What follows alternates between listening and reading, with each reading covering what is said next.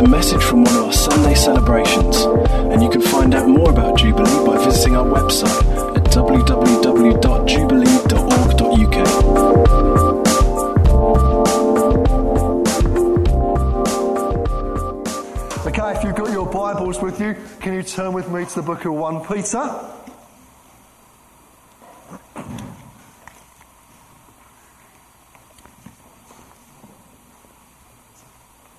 We're working our way through 1 Peter, and we paused last Sunday briefly for our guest service. We had Dave Rigby with us, and we spent some time looking at healing and praying for the sick, which was a great morning. And actually, let me say as an aside, if you were prayed for last week and you feel God did something in you, you were healed physically, or there's a noticeable improvement in your condition, can you come and tell me today? Please, I'd love to give some feedback to him, and it'd be good for us to know what God's doing. I know we prayed for a whole number of people, and I'd love to have some feedback as to what God's been doing amongst us. So this is an aside. Please come and let me know, or drop me an email in the week. I'd love to hear that. But we're back now in 1 Peter. And we're in 1 Peter chapter 2. And we'll read a few verses and I'll explain what we're going to do this morning. 1 Peter 2, we'll read from verse 4. As you come to him, the living stone, rejected by men but chosen by God and precious to him, you also, like living stones, are being built into a spiritual house to be a holy priesthood, offering spiritual sacrifices acceptable to God through Jesus Christ. For in Scripture it says, "See, I lay a stone in Zion, a chosen and precious cornerstone, and the one who trusts in him will never be put to shame. Now to you who believe, this stone is precious. But to those who do not believe, the stone the builders rejected has become the capstone, and the stone that causes men to stumble, and a rock that makes them fall. They stumble because they disobey the message, which is also what they were destined for. But you are a chosen people, a royal priesthood, a holy nation, a people belonging to God, that you may declare the praises of him who called you out of darkness into his wonderful light. Once you were not a people, but now you are the people of God. Once you had not received mercy, but now you have received mercy. Dear friends, I urge you as aliens and strangers in the world to abstain from sinful desires which war against your soul. Live such good lives among the pagans that, though they accuse you of doing wrong, they may see your good deeds and glorify God on the day he visits us. Let's pray together.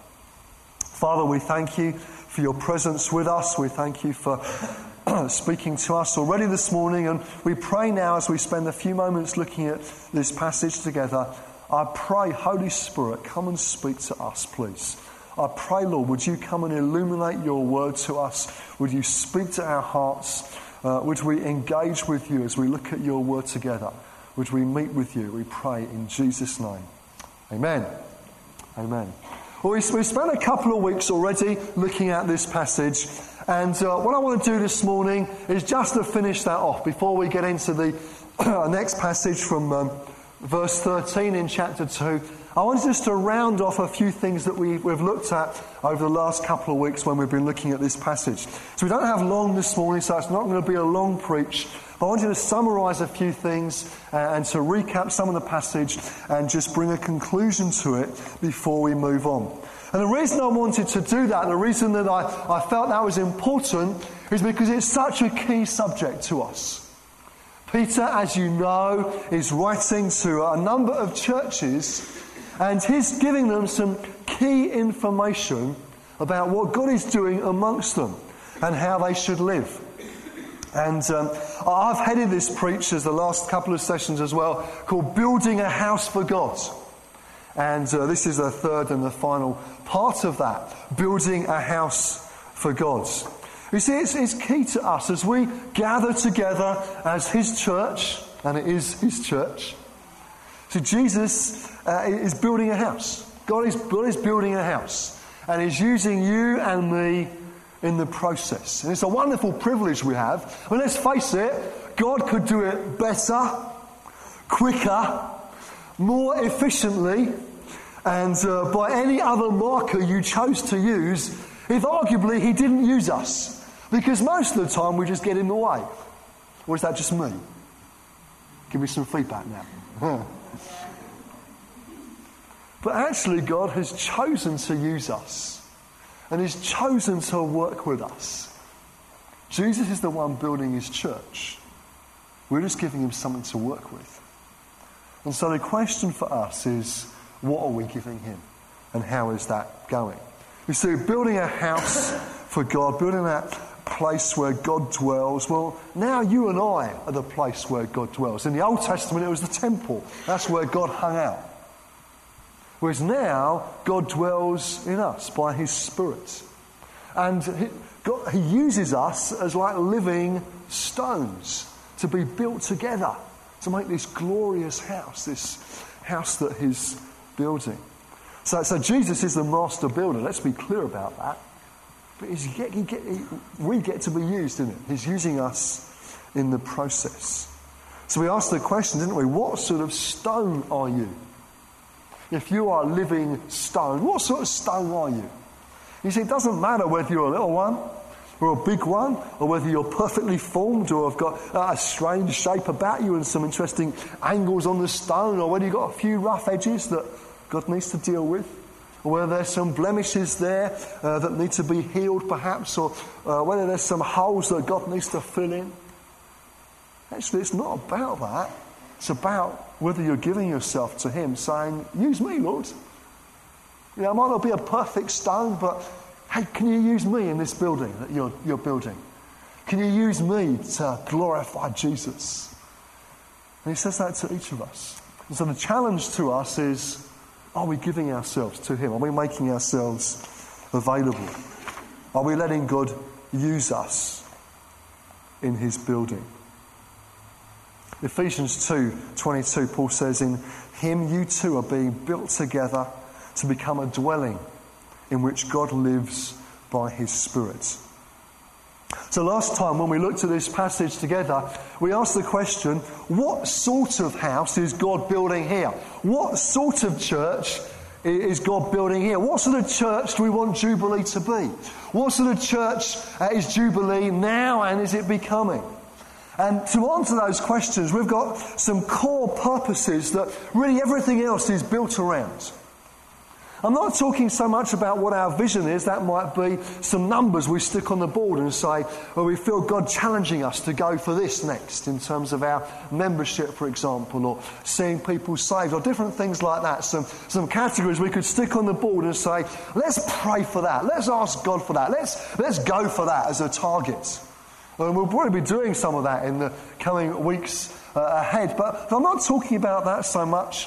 I'm not necessarily talking about our values, which will be things like loving God and being filled by his Holy Spirit, just the way that we minister to one another, allowing space for the Holy Spirit to be in our meetings. I'm not necessarily talking about a whole list of values, because there will be quite a lot. And a quick plug for the membership day would be, if you're not sure what they are, come and find out on the 28th of Feb. But these core purposes are pretty much what everything else hangs off. A bit like a coat hook, you might imagine. Everything hangs off it. Often it doesn't in our porch, it's just on the floor. But it should hang off, a coat should hang off a coat hook, shouldn't they? Well, these core purposes, if you like, are what everything hangs off for us as a church. So if you've been around Jubilee a while, you may have heard me speak about this before. If you're new, this might be new to you. Either way, they're important to us. And everything we do hangs off these things. Loving God, loving one another, loving those that don't know Jesus yet, reaching the nations for Jesus. So they're our core purposes. That's what everything else is built around. And I don't want to necessarily go in and preach on every one of those this morning. That's really a whole series in itself, and we'll probably come back to that a little bit later in the year. But let's make sure that we know those things and keep reminding ourselves of them. Really, everything that we do should be tied into one of those things. Loving God. What have we just been doing for the last hours? We've been adoring Jesus and singing love songs to him and praising. We've been loving God. And it's wonderful to do that together. And the Bible encourages us to come together. The writer to the Hebrews, in fact, puts it as specifically as don't give up meeting together, as some are in the habit of doing. They were then, they are now. Don't give up meeting together, is what we're told. And one of the things that we're meant to do when we come together is worship Jesus. There is a wonderful dynamic, isn't there? As we come together, those who love Jesus and others who may be thinking, I'm going to go and find out what this church like is all about and who this Jesus is. There's a wonderful dynamic as we do that. And as we bless God and thank him for his presence and thank him for his wonderful love. And as we worship together, it's different to just how you worship at home, isn't it? I'm not just saying the volume's different or the quality of the music's different, or if, you might think, I don't hear so much of my out-of-tune voice. There's just a different dynamic, isn't there? But listen, loving God on your own is important too. Maybe in the car. Maybe out walking the dog. Maybe doing the ironing. Whatever it is for you, whatever time that you put aside for it, maybe it's just you focusing on Jesus and nothing else. Maybe you're sticking a worship CD on as you do another task. Loving God is central to who we are, isn't it? As individuals, as those who love and follow Jesus, but guys, it's central to us as a church as well. One of our core purposes, loving God. So get satisfied in God. Enjoy worshipping him. Enjoy delighting in him. Do you delight in God?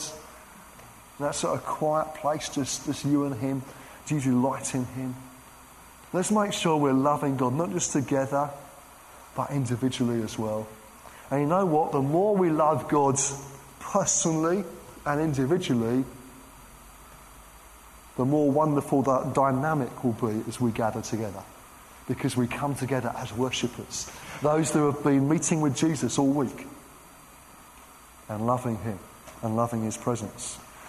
Loving one another is the second one on that list. And if you're new to Jubilee or just looking into us, hopefully you will see that there is a love and a concern for one another that is real. And we mean it. We don't just say it. I'm not saying we're perfect. We're not. Please don't think that. I'm certainly not, and we're not together. But we're going for this. This is one of our core foundation building blocks, loving one another.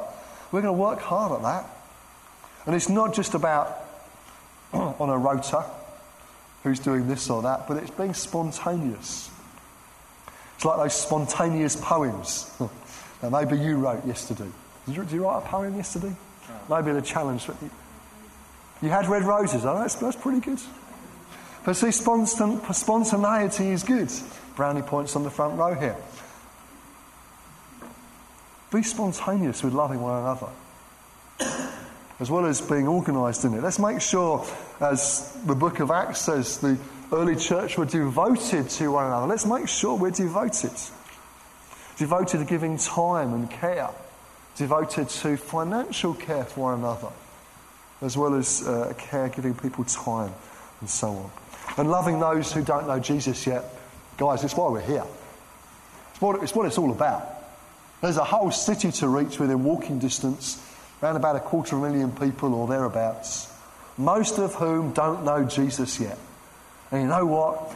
You and I have got a part to play in reaching them. We're not going to do it all on our own. There are other good churches in the city as well, and we love them, respect them, and often work with them.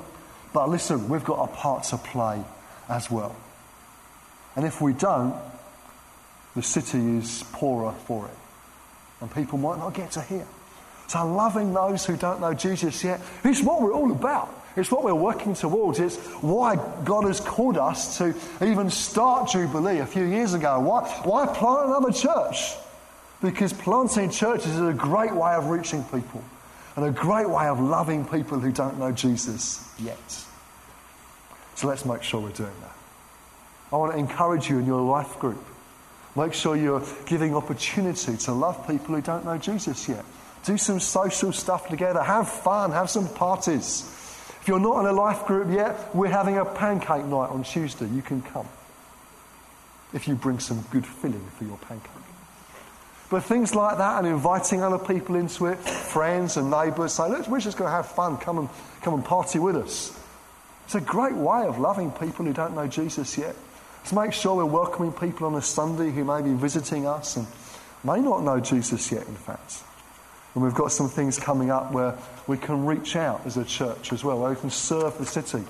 Things like the Smile Project will be starting in a few weeks' time, working with children with additional needs, a way that we can show God's love to people.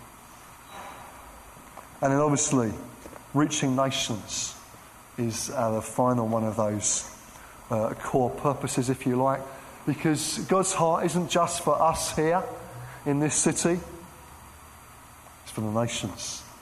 And for the nations to come to Christ. Because we're told, aren't we, right at the end of the book, right at the end of the Bible, we're told that before the throne there'll be people from every tribe and tongue and nation and people group standing there worshipping Jesus. Well, just at the moment, not every tongue and tribe and nation and people group has got an effective witnessing church in it. So there's still some more work for us to do. Maybe some of you will go. Maybe some of you will go to unreached people groups. But as well as that, there are nations on our doorstep.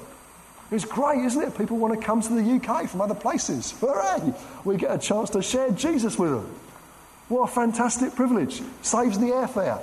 You can do it by hopping on a bus, just walking around the corner. So let's be seeking to build a multicultural, vibrant church that represents the wonderful city we live in and gives people an opportunity to hear about God's amazing love for them. That's the sort of church we want to build. And I want to encourage you, if you're just looking in thinking, I wonder if this is a place for me, I want to encourage you, come and help us. Come and help us. Come and get stuck in.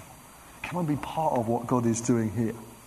You see, Peter says, you are a chosen people, a royal priesthood, a holy nation, a people belonging to God, that you may declare the praises of him who called you out of darkness into his wonderful light. Once you were not a people, but now you are the people of God. You think he's trying to make a point here? You are a chosen people, a royal priesthood, he goes on. Once you weren't a people, but now you are the people of God. See, Peter's writing to some churches here. So often we can read the Bible and personalise it. And that's true sometimes, but let's remember the context here. Peter's writing to a church, or in fact in his case a whole number of churches would have received this letter. And he's saying, you together are a chosen people. Once you weren't a people, but now you are the people of God. Once you had not received mercy, but now you have received mercy. And so it's a wonderful privilege we have of being a people together that belong to God. Don't you think so? Don't you think so? This is who Peter's writing to, and he's saying, now you're the people of God. Once you weren't. Once you were going your own way. Once you weren't formed together. Once you were just doing your own thing. But now you are the people of God. But now God has called you together for his purposes. But now God has a reason for building you together into a spiritual house. But now God wants to glorify Jesus through you. That's what he's saying. But now you and I, we're the people of God. We're a holy nation, Peter puts it. No geographic boundaries in God's church. Whole host of languages. And just one king on the throne. Jesus. And so your ultimate allegiance now as a Christian is not to your country of residence. Your ultimate allegiance is to Jesus, the King on the throne. Let me say real quick, doesn't mean you can ignore speed signs. Doesn't mean that you don't have to pay taxes. Jesus said, pay to Caesar what is due to him, due to Caesar. But it does mean our ultimate allegiance is to Jesus. He is the King on the throne. Why? That you may declare the praises of him who called you out of darkness into his wonderful light. I cannot read that verse without sort of inside jumping up and down and wanting to worship Jesus. Are any of you jumping up and down inside right now? That you may declare the praises of him who's called you out of darkness into his wonderful light. God has rescued you out of darkness. Once you weren't a people, but now you're the people of God. And God has rescued you, called you out of darkness, built you together, built us together, building us together, that we may declare the praises of him who has called us out of darkness into his wonderful light. A few of us went to a regional celebration recently where Jeremy Simpkins was speaking. Some of you would know him and heard him recently. And he got up and said, he said, I'm going to speak tonight on 1 Peter chapter 2. I thought, great, more notes for my series. I had my pen ready there. This is superb. I'm thinking, I must tell the people that were there to look surprised when I bring this. But what is interesting, his perspective on it, because his angle, we've been looking at how we're going to build. How Jesus is building us together. What's he doing amongst us? Jeremy was looking at how not to build. The reverse. And it was very helpful. He was saying things like, be wary about building on your own achievements or ability, either individually or corporately. Don't just build on what you can do. We must build on a foundation of grace. I love this phrase. The weakest believer and the strongest saint are equally justified in Jesus. So whether you'd consider yourself the weakest believer or the strongest saint this morning, you are equally justified and accepted before Jesus.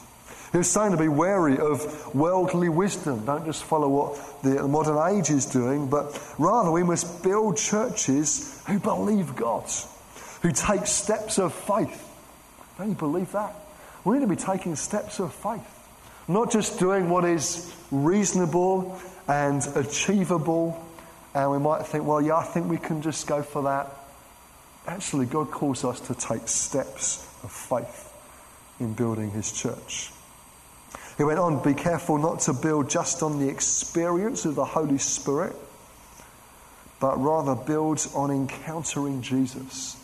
It's not about an experience, it's about encountering Jesus, loving him, getting to know him, allowing him to rule and reign in your life, to lead you, encountering Jesus. This is a good one. He said, be wary of just building on sound doctrine. You think, oh, isn't it good to build on sound doctrine? Well, yes it is. But our foundation is not a statement of doctrine, it's the person of Jesus Christ. It's true, isn't it? It's true. Let's make sure we're building on the person of Jesus. Let's make sure we're encountering him daily as we gather together weekly, that we might declare the praises of him who has called us out of darkness into his wonderful light. See, God's plan A, as we wrap up, God's plan A is the church. He doesn't have another option in case this one doesn't work out. It's not that he's got a safe up there in heaven, locked and the plan B, in case the church mess it up, the safe gets opened and there's, the emergency plans there to be only opened in case the church really make a hash of it. There isn't any plan B. God's plan for reaching his world, for impacting nations with the good news of Jesus Christ, with the opportunity to experience his love and grace demonstrated to people, is the church. That's how he wants to do it. That's how it's all going to happen. God's heart and purposes and plans are all tied up in the church. That means you and me. You and me. God wants to use. So if you're on the edge, I want to urge you. Maybe you might describe yourself as watching what's happening. Just like maybe some of you will do this afternoon when Derby County thrash Man United yet again. They're coming back for another humiliation. They're welcome to come. Some of you will be watching the game on the terraces. Maybe some of you will be watching it on the telly. But you're not on the pitch. You're not in the action. You can shout all you like, but you're not in the game. Maybe some of you are a bit like that in terms of watching what's happening in the church. You're in the terraces, you're there, but you're not actually in the game. And I want to invite you this morning. I want to urge you this morning. Get in the game. Because we need you. We can't do this on our own. It's a huge task that God has called us to. And we need everyone to play their part. Everyone to play their part. I think I've said before, it may be that where you are just now, you might think, hey, I just haven't got anything to contribute. Well, you can contribute your presence, your smile, your welcome. Maybe you can contribute some time and energy, getting involved in serving in our kids' work or our production team. Bonus points from Dave there. Maybe with our social action projects, with the Smile project we're starting soon. Maybe something else where you can give some time and some energy and some enthusiasm to serving God ultimately by helping us in what God has called us to do together. Maybe God has blessed you financially and you have the wonderful privilege of being able to give, way over and above your normal tithe perhaps, or regular offering, but God has blessed you so much that you can just live on a little and give a lot. What a wonderful privilege. Maybe God has given some of you the gift of giving this morning. Maybe some of you, God has put in you a passion for the disadvantaged and you're just waiting for an opportunity to serve them. There's some opportunities coming. Whatever it is, Jesus is building his church. And he wants to use you as well as me to do it. So I want to invite you this morning. Come and get in the game. Come and bring your unique gift. Because each of you have got a unique gift. A unique contribution. Without it, we are the poorer. Without it, you don't get to experience the joy of serving God in community and being part of what he's building. As you get involved, you get the wonderful privilege of seeing what God is doing and playing your part in it. There are amazing opportunities opening up for us. I'm so excited about our future. We've come so far, but we haven't got where God wants us to be.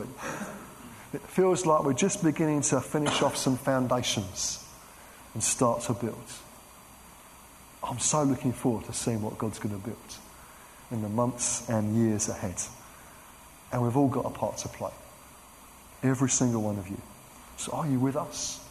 Do you want to be part of this? God is building his house. So let's give him all of our energy, enthusiasm, and passion to work with, that he might be glorified in the nations. Amen? If the band can come up, please. And shall we stand? I'm going to pray. And then I think it'll be great if we sing and worship Jesus together as we finish.